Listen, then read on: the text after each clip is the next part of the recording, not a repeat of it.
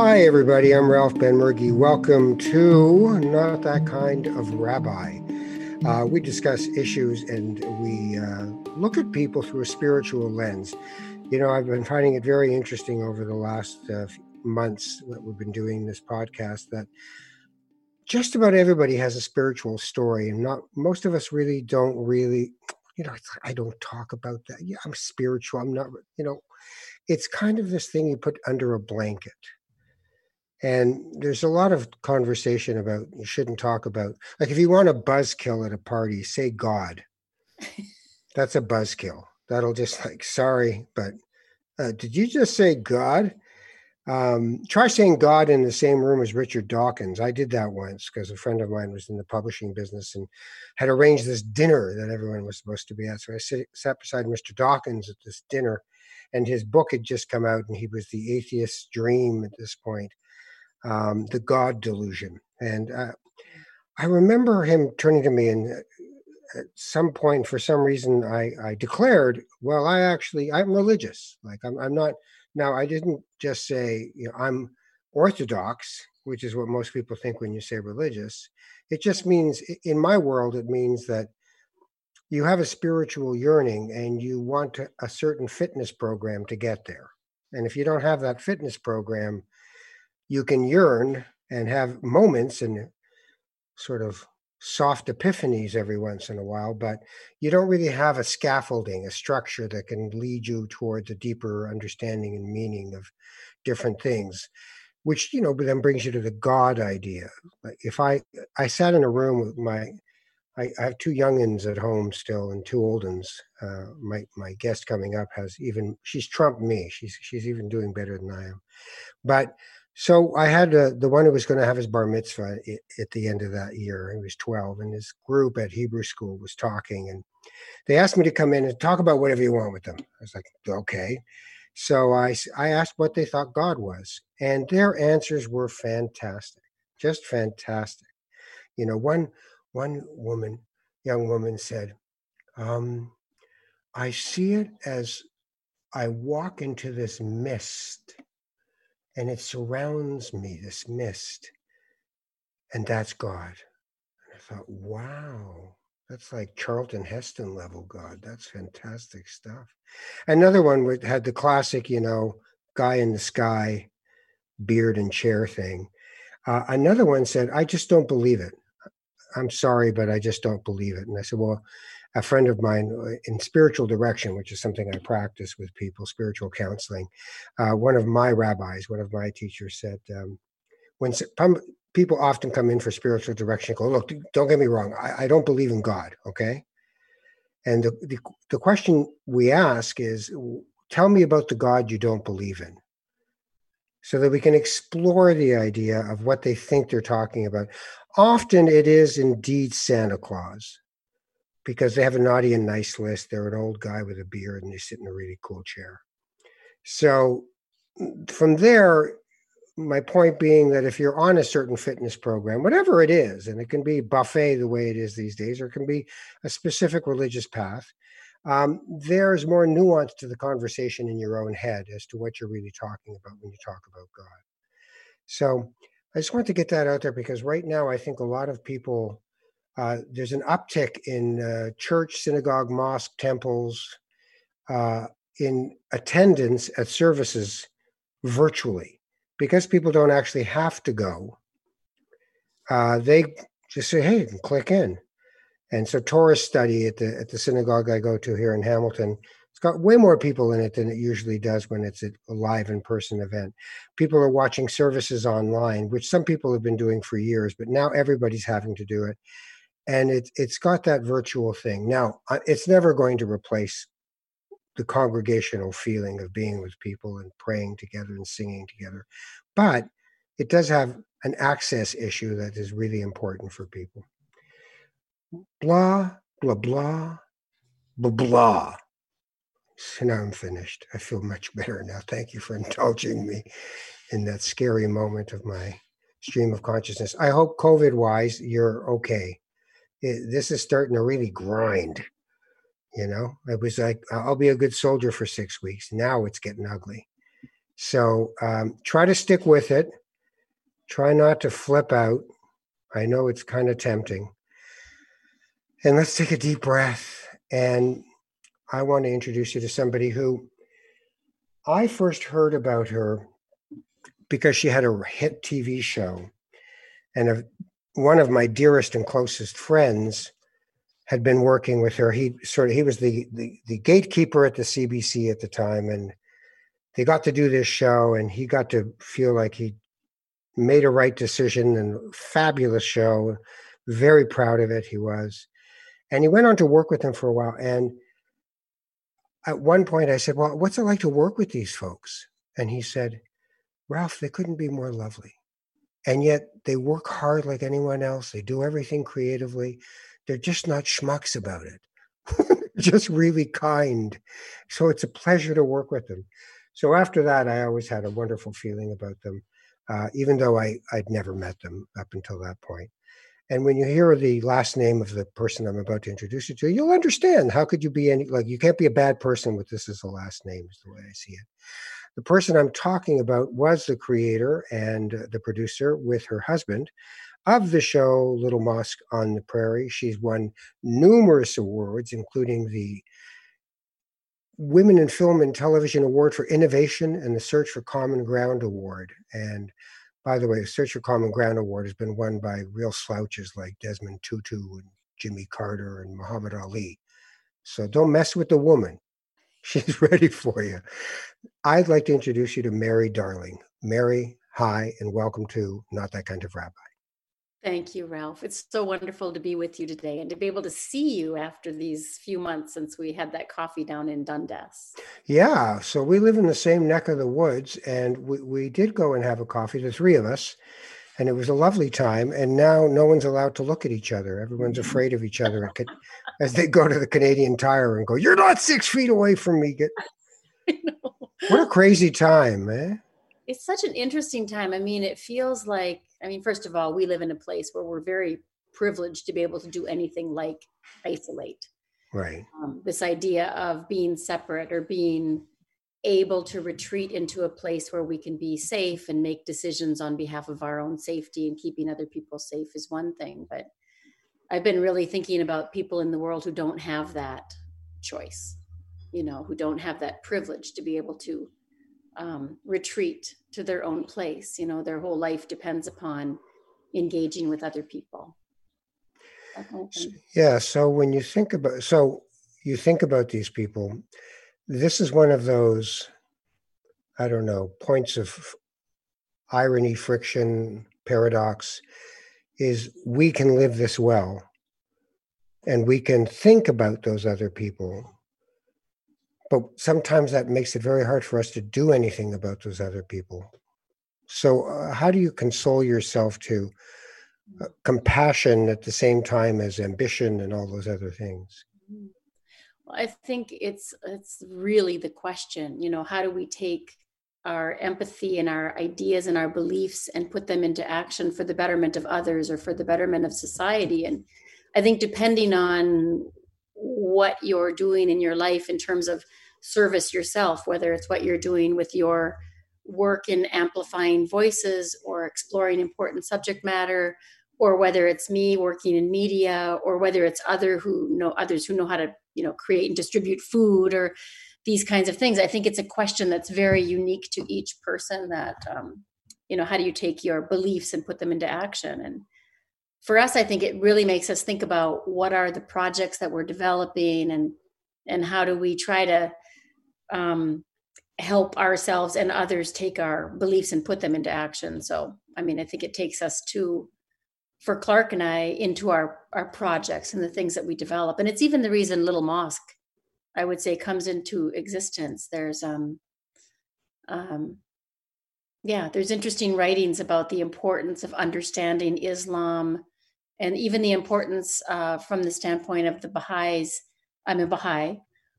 So this idea of some of the writings of the faith say that it's the responsibility of the American Baha'i to help defend the principles and teachings of Islam, even though Baha'is aren't Muslim. Right. And in Shiite Iran suffer great persecution. Exactly. But even that, the idea that God that you were talking about, that unknowable essence, sends us messengers at different times in our advancement, in our history, that help us to understand more of a continuing message. I would put it that way. If we don't understand part of one of those messages, how do we really advance? And so the teachings of Islam, for example, helped the Arab Peninsula progress beyond where it could have possibly progressed before. And so I think God forgets none of us. You know, that entity sees after the care and education of the planet. So anyway, I feel like I'm off in a rabbit hole, but I just thought that's the whole purpose of this podcast is to find the carrot. Okay. Get underneath there and dig. So when someone says to you, "What's a Bahai?" Which a lot of people don't know anything about the religion of Bahai, but what do you tell them? What's the elevator pitch for what's a Bahai? The elevator pitch, I guess, for what is a Bahai, I would say, is that Baha'is believe that there's been another messenger from God, that God, an unknowable essence, is merciful. And so as we progress, humanity progresses, that God continues to send us messengers that help us to understand, as I was saying before, sort of one message. So I would say Baha'is believe that there's really only one religion and that it's updated through time. And so the only reason when people look at religion and talk about it as a cause of division and strife, it's because we take these teachings and we, although they come with some purity, we layer on our things, our dogma, the things that bring us power, and therefore change or cloud those messages. But really, Baha'is, I think, would say the elevator pitch would be that there's one God, one religion, and one humanity, and that we are in perfect unity if we can align with that. So what's a nice girl from Minnesota doing in a temple like this? Yeah, it's interesting because this girl from Minnesota actually has a Jewish grandmother. And my dad, for my mom when they got married, and I think he wasn't raised actually very Jewish because my dad lived in a place called Lake Preston, South Dakota, where there was no Jewish community. The heartland of Yiddishkeit. Exactly. Mazel tov, Siman tov, what? Got to get those hogs in. I know. He was a blacksmith. My grandfather was a blacksmith, and his wife had been disowned because she married a Christian. Yeah, a man from Denmark. It's a man from Denmark. From Denmark of all things, and so I guess from my earliest years, I would say I was curious about religion. Why? I don't know, Ralph. That's a really good question. You know, there were two things really that stood out. I would say I went to catechism. I was being raised Roman Catholic. And I remember one very rainy Wednesday night where the nun was talking about Noah's Ark. And I would have been in like first or second grade. And I remember because it was pouring rain outside. And so I was very much in my head and story. And at the end, not really even without knowledge, I raised my hand and I asked her, you know, is Noah's Ark real, or is it a story that's supposed to teach us something? And she took me kindly but firmly by the arm and brought me across the street to St. Hubert's Church across the street where the priest was, and said, Mary has a question for you. And in that exchange, he said to me, Mary, sweetly, but Mary, it's my job to read the Bible and tell you what it means. It's not your job to come up with what it means. Wow. Yeah. And so sometime after that, first of all, I thought, not at that point, but as I grew, I thought, I need to read the Bible. And the other thing was that I was garage selling with my grandmother, not my Jewish my grandmother, my mom's mom, and I found a book I really liked with a really great cover there, and I bought it, and it was the Bhagavad Gita. Oh yeah. And there I would have been like third or fourth grade, and I read that, and I thought, there's something here that I'm supposed to pay attention to, and um, yeah, so I was very spiritually curious and had a lot of questions, so much so that in high school, I really systematically, I wish I had the notebook, Ralph, but I started to go to mosques. It was in Minneapolis, St. Paul, like mosque, the temple, Universalist, Unitarian, and I was interviewing actually the head or cleric and congregants to say, what does this religion teach and why do you practice it? What do you think the value is of this in humanity? Because this group says this, and this group, it all just it didn't make sense that we didn't. If there was a God, then how could there be so many different competing religions? Was the way that I was thinking about it then. And through that experience of just talking with people and seeing the sincerity of the imam and the sincerity of the rabbi and the sincerity of the clerics, the many clerics that I talked to, I thought they all really believe what they're saying to be true. I think for the most part, and so there must be truth somewhere in that. And I would say that I sort of closed off that chapter by stepping away, thinking, okay, there obviously is something that people consider to be greater than themselves, like God or a spiritual teacher. And there seems to be messengers, which are true, because otherwise, why would there be so many Christians and so many Jews and so many Muslims? And so what is the essence of each? And I would say I came away really with an understanding that the spiritual teachings in most religions and faiths are the same. Um, it's the golden rule. It's do unto others as you would have them do unto you, or treat your brethren better than yourself. It's really that thing which we can't seem to get through our Yeah. minds, right? Because otherwise, why would God have to come back every 1,000 years or so to remind us that this is important? I left something somewhere. Oh yeah. Oh, those guys. Listen. Maybe I should Well, be. but here's the thing. Here's a thing. If God is unknowable, how can we then tell people that God is merciful?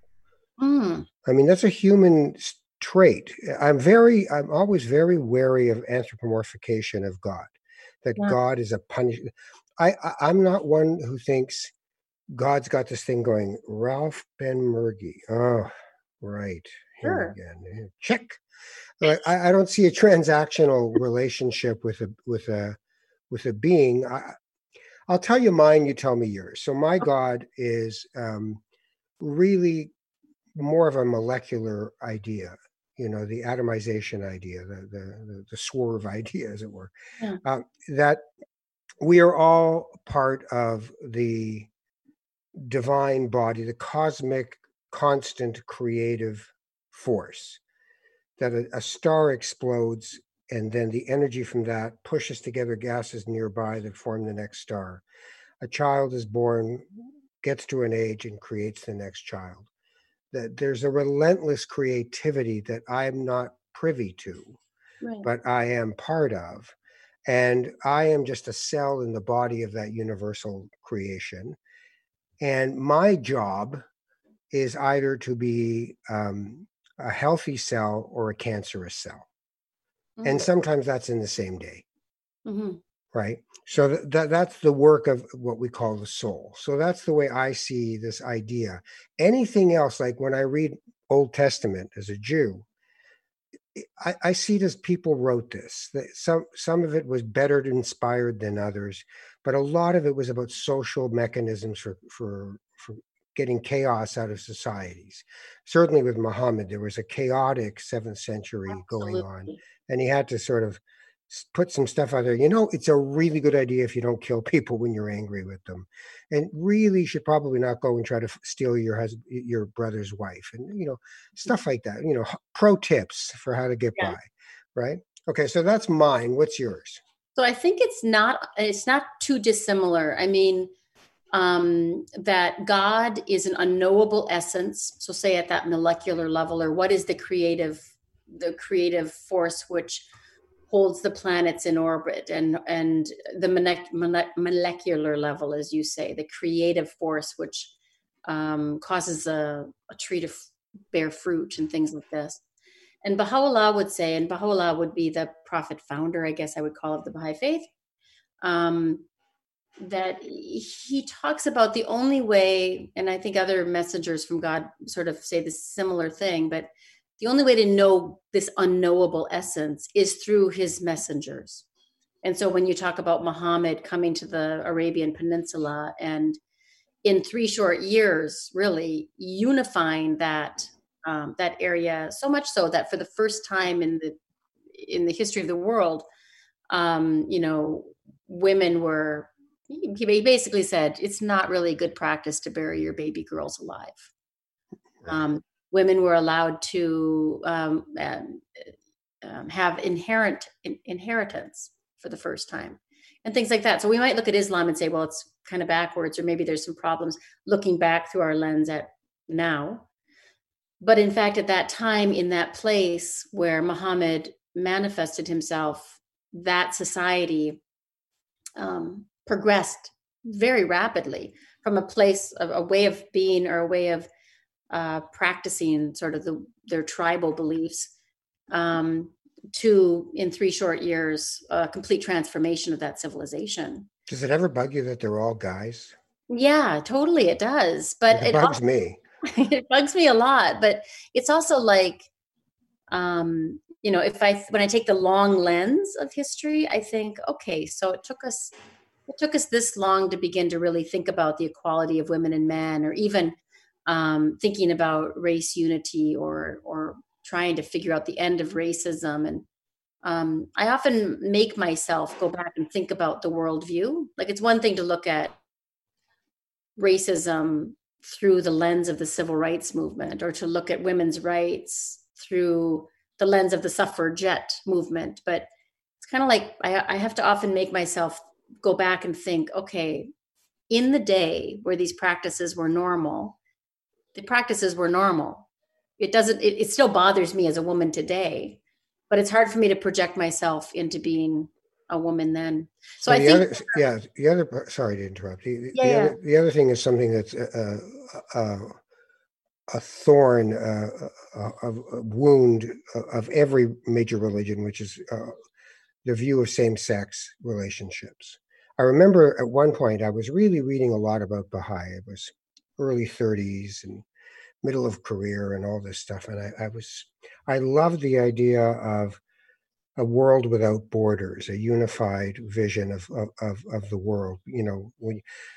I remember I was in France and doing Canadian club speeches, and we were being driven by a driver over to Strasbourg, and you cross the border. No, we were in Germany, and we crossed the border into France to Strasbourg, and there was nobody at the border. And I looked over at the woods on either side of our car as we were driving, and I thought, this is where people were killing each other over this so-called border right. 50, 60 years earlier. And now you drive through and just, go have a coffee in Strasbourg and come back. So I was really loving so many different things about Baha'i. But when it came to the idea of same sex, there was a real aggressive, this is the worst thing you could do. You got to stop doing this.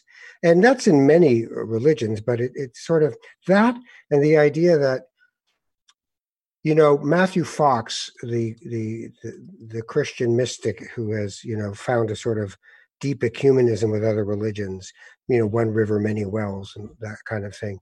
He spoke of his lack of desire for Catholicism was, as a Catholic cleric, was based in Jesusolatry, that we were going to worship Jesus, Jesus, Jesus, and not the creation itself. In, Right. in so in Baha'i, I also did get this feeling that the Baha'u'llah was kind of becoming the point of the exercise. Listen to everything this person is saying. So help me with that one. Okay. So I think, like every major religion that I'm aware of, um, the I like your point about it becoming, if it's very personality driven, or especially if it becomes this sort of woo woo thing that separates people. Right. But I would say that in terms of Baha'u'llah, or Jesus or Muhammad or Buddha, that a Baha'i would say that at the time when those messengers came, that they were the mouthpiece. They are the mouthpiece of God on earth for that day. And so What Baha'u'llah, makes you certain of that? I Or think are you?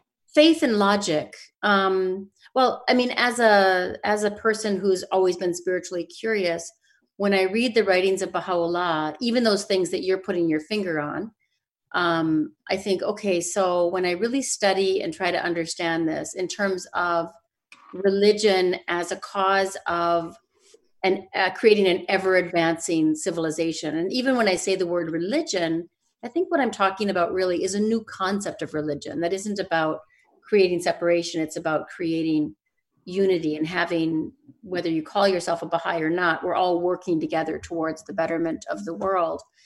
And when I encountered the writings of Baha'u'llah and I read and studied and began to understand, I really felt like the things which I don't understand entirely, that the body of his work in general has such a gravitas and such an authority that I allow myself to say, okay, I can't understand everything. I am I am the painting, and this is the painting. If you're a painter, if you want to put it that way, I am the created. Perhaps this is the creator. And so I won't understand everything and every reason for everything or every law, as you're saying. So that's a faith issue. That's a faith issue. Does that ever wax and wane for you? I know that I Of speak to course. clerics. Yeah, so I speak to clerics about their belief in God, and they go, there's high tide, low tide. It comes in, it Yeah. comes out, right? I think again, when I think about being the created, I'm not the creator. I can say that, of course. I mean, I think anybody who's honest with themselves is able to say, there are times when I'm feeling it more, or times where I struggle more. But also this idea that it's really not about how I feel, that this concept of religion really holds. It's about the betterment of humanity. It's Right. about working together to build something anew. And so, I mean, as a Christian, it was very important to me. And I often felt like I'm supposed to feel more. I'm supposed to be more emotionally engaged or something. And I love it when I go through that time of faith where I feel like I'm really connected, that's just, I'm really in the zone right now or something. But mostly, and I think for most human beings of whatever faith, I think it's about trying to do the work of making the world better, and making room for those marginalized people that you're talking about, whether they're gay, lesbian, or whether they're struggling in other ways, to make sure that there's love, that there's not exclusion, that there's not hatred, that there's not bullying. Because Baha'u'llah even talks about the fact that, our identity is one of our biggest tests, meaning whether I'm a man and you're a woman, or you're a woman and I'm a man, or whether you're gay and I'm straight, or whether I'm a teenager and you're an old person. That these ideas of ourselves, in a sense, are kind of an adolescent fixation. Anybody who has teenagers, I've had teenagers 6 times. You win. Anybody who's ever dealt with... It's a round robin tournament. Mary Darling in with 6. I know. How old's your youngest? I can't even believe it. 13. How old's your oldest? 36. See, you're killing me. I'm Yeah. 30. I got 33, 30, 14, 10, about to be 11. Oh, so you're pretty close. I mean, we've got grandkids the same age as our kids. So that's... Yeah. You end up arguing with your kid and you're saying, how old am I? Am I trying to tell a kid to go to bed? I know. It's like, what? So with your 6 kids, are they Baha'i? Yeah. So all of my kids have become Baha'i, and Baha'is it's not an imposed thing. Yeah, you're not born into it. You choose You're it, not right? born into it. You choose it. And And we're also, it's our responsibility to teach our kids about these messengers of God. And so in doing that, of course, every time, probably I should have more kids so I understand more. No, you must stop now. Let me ask: are there dietary restrictions to being Baha'i? No, there's not. I think you should eat a lot of ice cream, but other than that, no. It's pralines and cream, actually, to be specific, in Dundas at that health food store It, place. oh, it's so good. Yeah. It's the size of my head, and I eat it anyway because it's good for me. So, are there clerics in Baha'i? No, Right. no. So when Baha'u'llah came, he said the time, and this is one of the reasons that the Baha'i community has been so persecuted in Iran, is because, of course, Baha'u'llah came or declared himself as a messenger of God in middle 1800s. And And Muhammad was supposed to be the last messenger of God. and of So, course, and Baha'u'llah talks about that. He says, in fact, Muhammad is the seal of those prophets. He's the seal of the prophets of an earlier age, and that with the Bab, which is a lot to get into, but is the yeah. precursor. The Baha'is believe that there's been a twin manifestation, that there's been two. I see the Bob is the warm-up act. The Borb is the, He's the warm-up act. Like, get ready, here he comes, ladies and gentlemen. That's right. He's welcome. And in a way, you're too much. The Bab, the word actually means the gate. Right, you see, in Persian, and so he's the gate. He opened the way for Baha'u'llah, and broke. It's like Joey Bishop. Yes, exactly like Joey Bishop. Warming up the crowd for Frank Sinatra. I think that's just the perfect yeah. Okay, every 19 days you get together to share meals and talk, is that right? So every 19 days there's what's called the Baha'i Feast, and the Baha'i Feast has 3 parts. Because when Baha'u'llah came, he brought a new calendar, which is 19 months of 19 days. Each of these months is named for an attribute of God. So you were saying before, how do we know God is merciful? How do we know God is generous? How do we know any of these things? And I would say the only way that we know those things is through these messengers, whether it's, Moses, Muhammad, whomever, that this is how we learn those things, and we continue to be educated in those things. But yeah, so at a Baha'i feast every 19 days, it's a chance for the community to get together. The first part of it is devotional, so we say prayers together. The second part of it is a time of consultation. And so if you're in Hamilton or you're in Toronto, you would consult about those things that the community is engaged with in trying to help advance or better the place where you live. So maybe it's talking about educating children or empowering youth, or in different places, maybe you're dealing with race issues, or so what are the Baha'is doing to try to move the discourse along towards something that can be better than what it was before. So, but one of the things for Baha'is, from what I remember, is that you have to respect the laws of that land, regardless of which country you're in, right? Yeah. Even though there's a world federalism piece to this, in each country, if they say there's no dancing on Tuesday, you don't dance on Tuesday. Right. So that's a tough grind between the two things of social activism and change.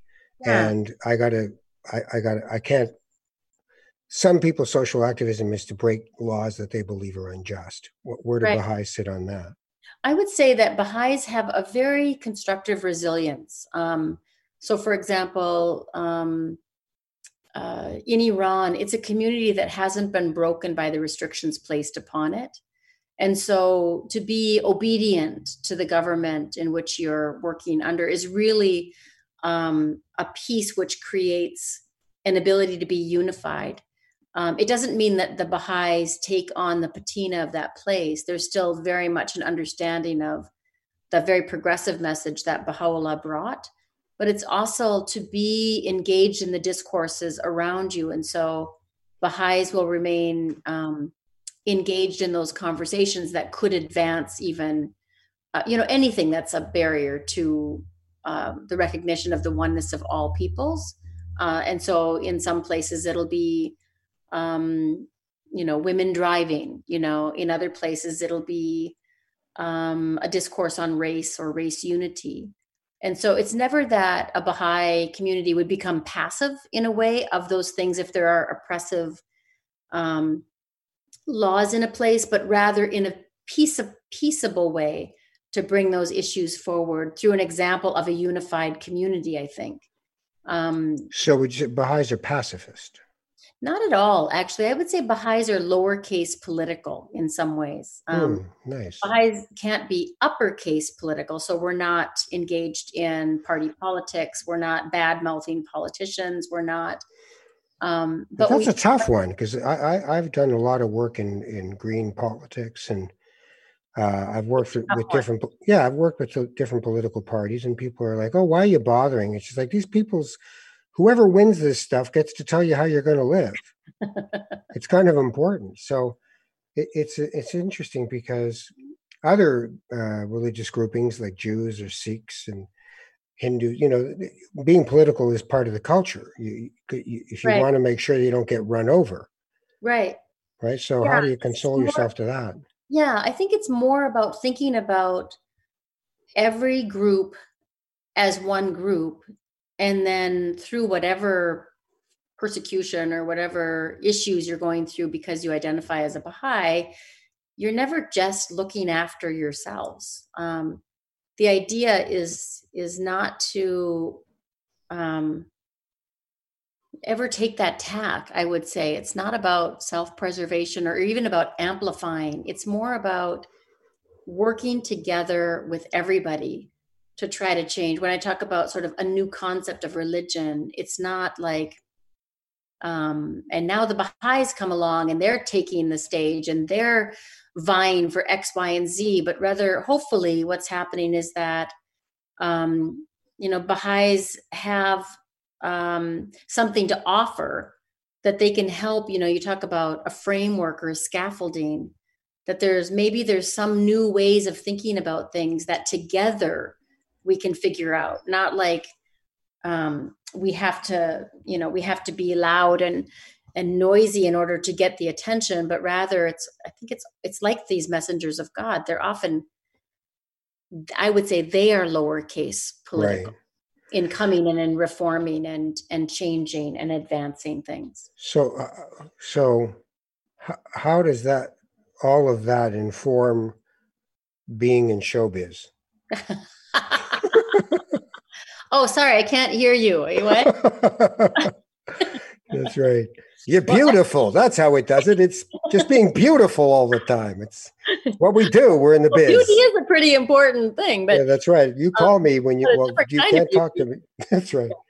Don't Um, talk to me. Talk to my people. No. I think for me, when I think about media and I think about show business, I really think about how do we engage in advancing the discourses around anything.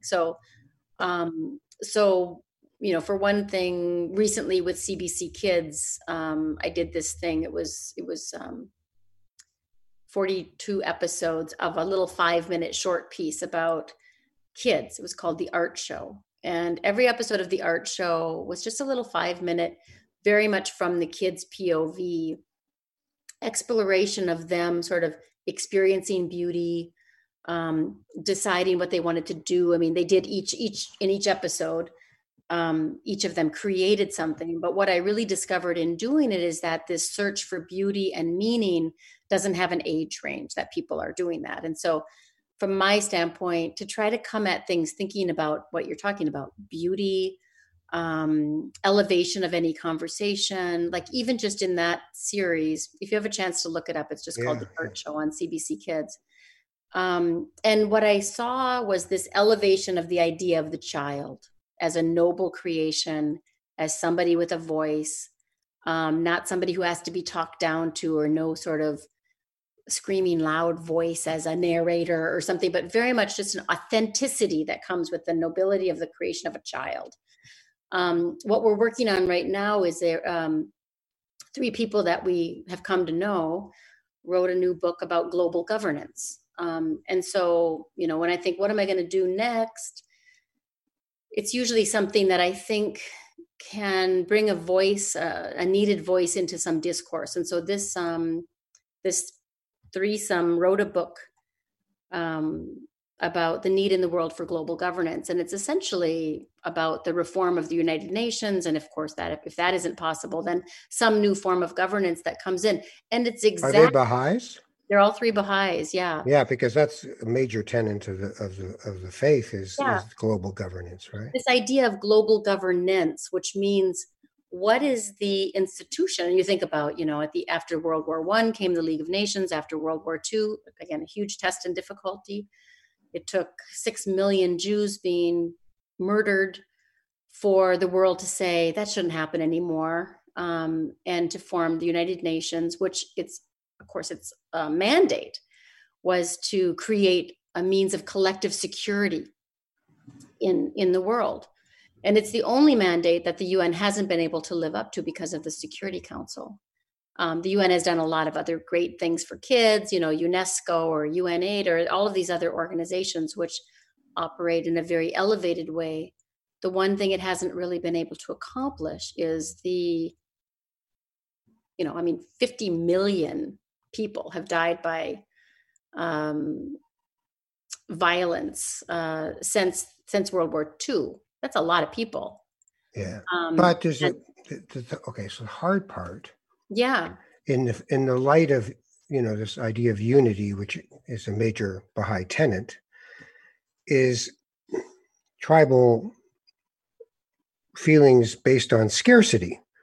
yes, That of right? course. So we're worried that we're not going to have, and that you have what I have, what I want. I'm reading a book right now called Braided Sweetgrass, and it's very interesting because she talks about a gifting economy, a gifting society, Yeah, and a private property society. And as long as we have the private property society, then we're going to want to kill each other for stuff. But if yeah, you have a gifting society, it's circular. Things move through it. You give to someone, and you expect that it will work its way through and back to you again, because that should be the way we do things, right? So when I think of, I even think of a person with your belief system trying to make sure they do meaningful work in a business where, frankly, 90% of what's made is nonsense. It's just divertissement. But, there's occasionally good things made, and people love stories, and you're a storyteller and all that. But how do you walk the line between, oh, this is rather dry, and I hey, know. everybody loves it? Like, how do It's you do that? How do you build? a huge challenge. It's a huge challenge. And I think how you protect yourself from getting really didactic and silly about stuff is to work with people like Anton, who you mentioned earlier, Right. Anton Leo. It's to, one of the very important, I think, laws that Baha'u'llah brought is around consultation in all things great and small. And I think if I had, or if it was just Zarka and Clark and myself creating episodes about Little Mosque on the Prairie, it wouldn't have broken through in the same way, because we needed other voices at the table that saw things through the lens of absurdity and comedy and dogma and all of the things that are sort of allow that door to open for the fun that then raises the consciousness of, well, what if, and what if this and what if that? What if we thought a little bit differently about this? I mean, even when you think about the culture of scarcity and you think about, it doesn't take you more than a second to sort of contemplate on the pure accident that my mother lived in Minnesota when I was born, and your mother lived where she lived, or a child Tangier. exactly, or a child born in the Rohingya refugee camp, or Yeah. it's accidental. And so this idea that we sort of elevate ourselves above others is so weird. If you So just, there's no plan for each of us. It we you mean, happen to. Well, I mean, is there are people who would say it's not accidental, that you were meant to be born there, you were meant to live the life you're going to live, a fatalism to things, right. and that the point of faith is to trust you're not driving the car, but that you should actually try to pay attention while the car is being driven. There is I that think whole that thing. I think it's a wonderful thing. I mean, I think that the way I would describe that is that there is a greater plan of God and there's a lesser plan of God. and that the greater plan of God, that being, we have nothing to do with. We don't know what's happening. We don't know, is this pandemic about, was it from God? Yeah. Is it not? Like, and then there's the lesser plan of God, and the lesser plan of God is where we can engage. We can say, okay, we've been given a pandemic. What are we going to do about it? Are we going to hide? Are we going to become useful? Are we going to be optimistic? Are we going to be fatalistic? Are we going to, how do we take whatever it is that we're dealt with through trials and circumstances, hurricanes or cyclones or whatever, and then deal with it with a level of grace and resiliency? Yeah. Yeah. And how do we build, and what do we learn as we go through those things? Yeah. I love that. Empathetically experience other people going through those things, instead of it being like, when we were starting to interview people about the UN, we said, how is climate change? It's pre-pandemic. Now we've got anyway. Yeah. How has climate change affected you? And I was really surprised, Ralph, how many people we talked to who said, it hasn't really. And I thought, it's so interesting because it's a very unempathetic response where we're thinking materially about our own selves, as opposed to entire islands who are looking at entire cultures that are failing, but islands are we're transplanting. parochial by nature in some ways. The old joke at journalism school was, if you're writing in Toronto for the Toronto Star, your headline is "Toronto Man Dies in Nuclear Holocaust." Yeah. Right? Like, it's like, oh, wow. Do I know him? Oh, that's Morty. I know Morty. Oh, that's a bummer. Morty bit the banooch. Like, we have to understand stories, and this, you're a storyteller. You can't tell the story of global governance. You have to tell the story of people and how they respond to the idea of global governance. Exactly. Right? So there's a particular and a universal to everything, including our faith. Let me ask you this about, when you die, do you just die? No. So there's a very interesting thing. So it's very interesting that I was just having a conversation last night with a group of friends, because this question came up, like, what happens after death? And somebody shared this wonderful story about life after delivery. Right. So if you had a couple of twins in a womb, and they were having a conversation, one might say, what do you think happens after this? And one might say, nothing. There's nothing after this. What would make you think that there would be anything after this? And the other would say, well, when I'm quiet, I sense intimations from another place. I think there might be a mother. And the first says, a mother? Like, you're crazy. What do you mean there's a mother? Like, there's no such thing as a mother. And the other says, well, but you can feel her all around us.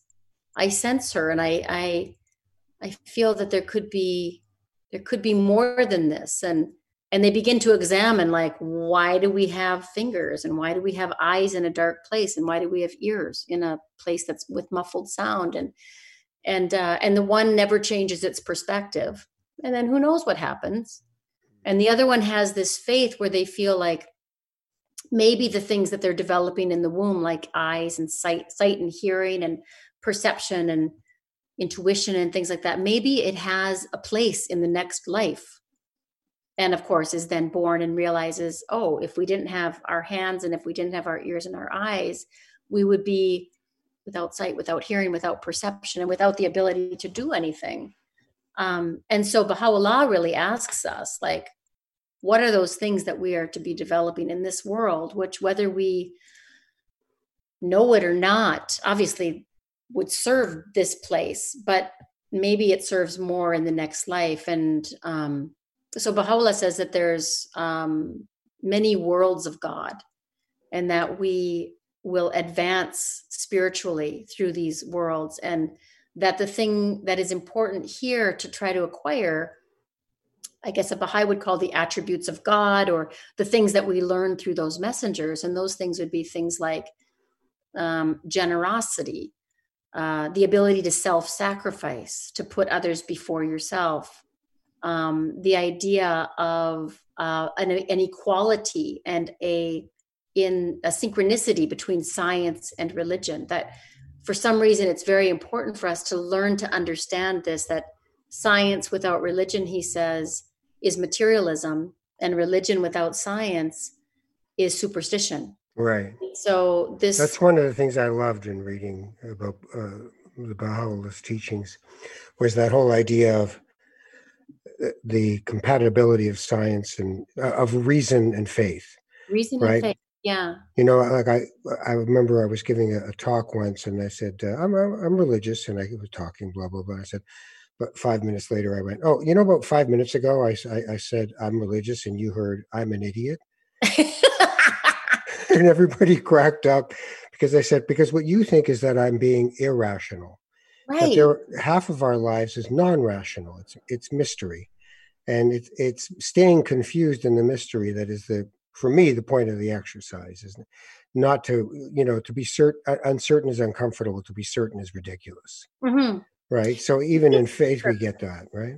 Yeah, I think it's to not lose. Somebody asked my 16-year-old daughter the other day, like, how do how do you keep from believing that you've nailed it, kind of like, um, and Especially in our business, how do especially in our business, yeah, um, and I think that that's where that quality of humility comes in, and that's where the quality of continuously seeking that. When you found religion, whether you're a Jew, a Christian, or even atheism, I would say is a religion, but when you found something, what are we done then? Like, right, right, if if there is if there is a truth out there, uh, how do we continually engage in trying to discover it? um, do we somehow just decide this is what I am, this is who I am, and we then become lost in that idea of identity, which usually right, divides people? right. So Ramdas talks about, do not be fooled by this incarnation, that it's just a spacesuit with your Mary Darling on it. Right. And then Mary Darling's spacesuit gets left behind, and we move on to something else. But these are hard things in a prove God kind of world, and Oh often yeah. the answer is prove love. You can't, but you're going to spend your whole life worrying about it. It's a real thing. And the You, other thing is prove not God. I mean, yeah, often, well, that's the thing is, yeah, but then the whole thing is lost in the idea that you're supposed to prove at this point. yeah, If it's Hineni in Hebrew. Hineni is I am here. It's not where is God. It's no, where am I? What am I doing with my life? I can't worry about the things that I have absolute. The universe is completely incomprehensible on the scale of which it exists. exactly, We Ralph. get little bits about it, and we Yeah, just think, wow, okay, the Hubble telescope, that is so cool. I I know. cannot believe what I'm looking at. But the notion of hundreds of millions of, not stars, galaxies, is enough to make you shut up. Yeah, Baha'u'llah talks about there being an infinite number of infinite universes, Right. And the right? other the other thing that I wanted to just highlight before we start to wrap up is there is this notion of one God in many worlds, or one world with many gods. And part of what I think is a frustration, certainly for me in my life, is feeling often that I'm living in a world of one God, one world and many gods. That Mm-hmm, there's a lot of idolatry mm-hmm, mm-hmm. that goes on in our lives, that we worship. Somebody can worship one of the stars of Little Mosque on the Prairie. Right. You changed my life, man. You were just the best. I love Yeah. what you did. And it's just like, whoa, don't give it away so easily, right? Yeah, it's so true. Yeah, I think that we're never done. I think that's the thing. If I really believe, I mean, maybe because of this Jewish grandmother and Christian father, and then I became a Bahai, that there's one God and many paths to him, but that there's really only one religion in a way. And I'm not sure if your listeners will understand what I mean, but that if there is one God And if, for example, we're sent these messengers to progress as a humanity, not as a part of humanity, not as this part came for these people or that people, but that in fact that we are being educated and that our capacity is growing. Like, think back 2000 years, we're very different than we were 2000 years ago. And we've advanced not because of our own wonderful scientific undertaking, but because we're being educated. And if we can submit, I mean, the word Islam itself, for example, means submit, Right. submission. Right. And I think that's a quality that our cultures in the world don't think about very much. It's Well, like, humility is a tough one, right? If you live in a world of private property and finite mortality, I'll always be walking my dog and I'm looking at everybody's house and their own palace and how hard they've worked to get this yeah, thing in that car in the driveway. And I just think, you do know this is all a rental, right? it's all fleeting. This is a blink in the eye of God. This is Yeah, not the point of the exercise. This is just this really cool moment, and we have no idea what else is happening. But try to enjoy it without actually trying to make it solid. Buddhism is beautiful about these things, about the impermanence and the suffering. The samsara comes from the clinging and the grasping. right. Exactly. And Baha'u'llah says the same thing. Yeah, yeah. That's this attachment. So do people, when you're doing your business and pitching shows, do they know you're a Baha'i? Do you ever bring it into the conversation, or do you leave it out? Most people, I think, in the industry know that we're Baha'is. I don't feel like we have to talk about it all the time, but I hope that we try to as much. We're full of flaws. I mean, especially me. Clark is a much better person than I me. thought you were going to say especially Clark. So I was. I thought, no, he'll hear this. So I Yeah, better. that's right. It's like, wait a minute, honey. No, so I think that I hope that the hardest thing about believing that you're going to die and that you'll be judged is that when you work in this business, it's a business full of or lacking precedent in a way. And so any contract can be any contract. And so you end up working with people who just, agents and stuff that just want to get whatever they can get from you. Yeah. And there's a line that's crossed where it becomes unjust or you sense, man, you can't just take advantage of me because you think I'm nice. Like, I believe Baha'u'llah came to bring unity and justice. And the justice part, I have a particular justice bug about it. But anyway, all that to say, Baha'is don't proselytize. Right. Like Jews. Yeah. And so if something, for example, Little Mosque had the mosque sort of inside of a church was something we were really interested in because we wanted to see these communities rub up against each other and learn from each other and experience how much more alike they were than different and things like that. And in that respect, I know I talked to Anton about the fact that Baha'is see the world in a certain way and that we're not interested in, Separation. We're not interested in stories which are degrading to one of the messengers. Like, we're not going to make fun of the Prophet Muhammad, peace be upon him. We're not going to make fun of Jesus, but we will make equal opportunity fun out of dogma or the things which happen in religion which create separation. Yeah, it's interesting. In my spiritual direction training, my ordination program, it was one of the things was how do you get it? There was a deep ecumenism course that was being taught by a lovely rabbi out of Boulder, who has a synagogue in the Lutheran church in Boulder, but him and his wife, and he was able to say, look, Rabbi Zalman Schachter Shalomi is the sort of founder of Jewish Renewal, and Reb Zalman said, go and ask people from other faiths, how do you get it on with God? So I asked a Christian friend of mine, and I said, full disclosure, as a Jew, we were brought up to try to denigrate the notion of Jesus. That, my friend's grandmother, she's going to bed, turns around, looks into the living room, goes, Jesus, a nice guy, but the Son of God? And then goes to bed, right? And then we all think that's very funny and it's all these things. But I said, but I really have a warped view and I have to come to terms with that. and she said, well, the first thing you should know is that Jesus Christ is not what's written on his driver's license. Christ is not his last name. Right. Jesus is the human manifestation of the divine, and Christ is the cosmology of the divine. And I just, like a lightning bolt hit me. I was just like, Yeah. thank you. It was Marty Tyndall, who was a moderator of the Oh, United Church at one point. So it was yeah. a lovely thing.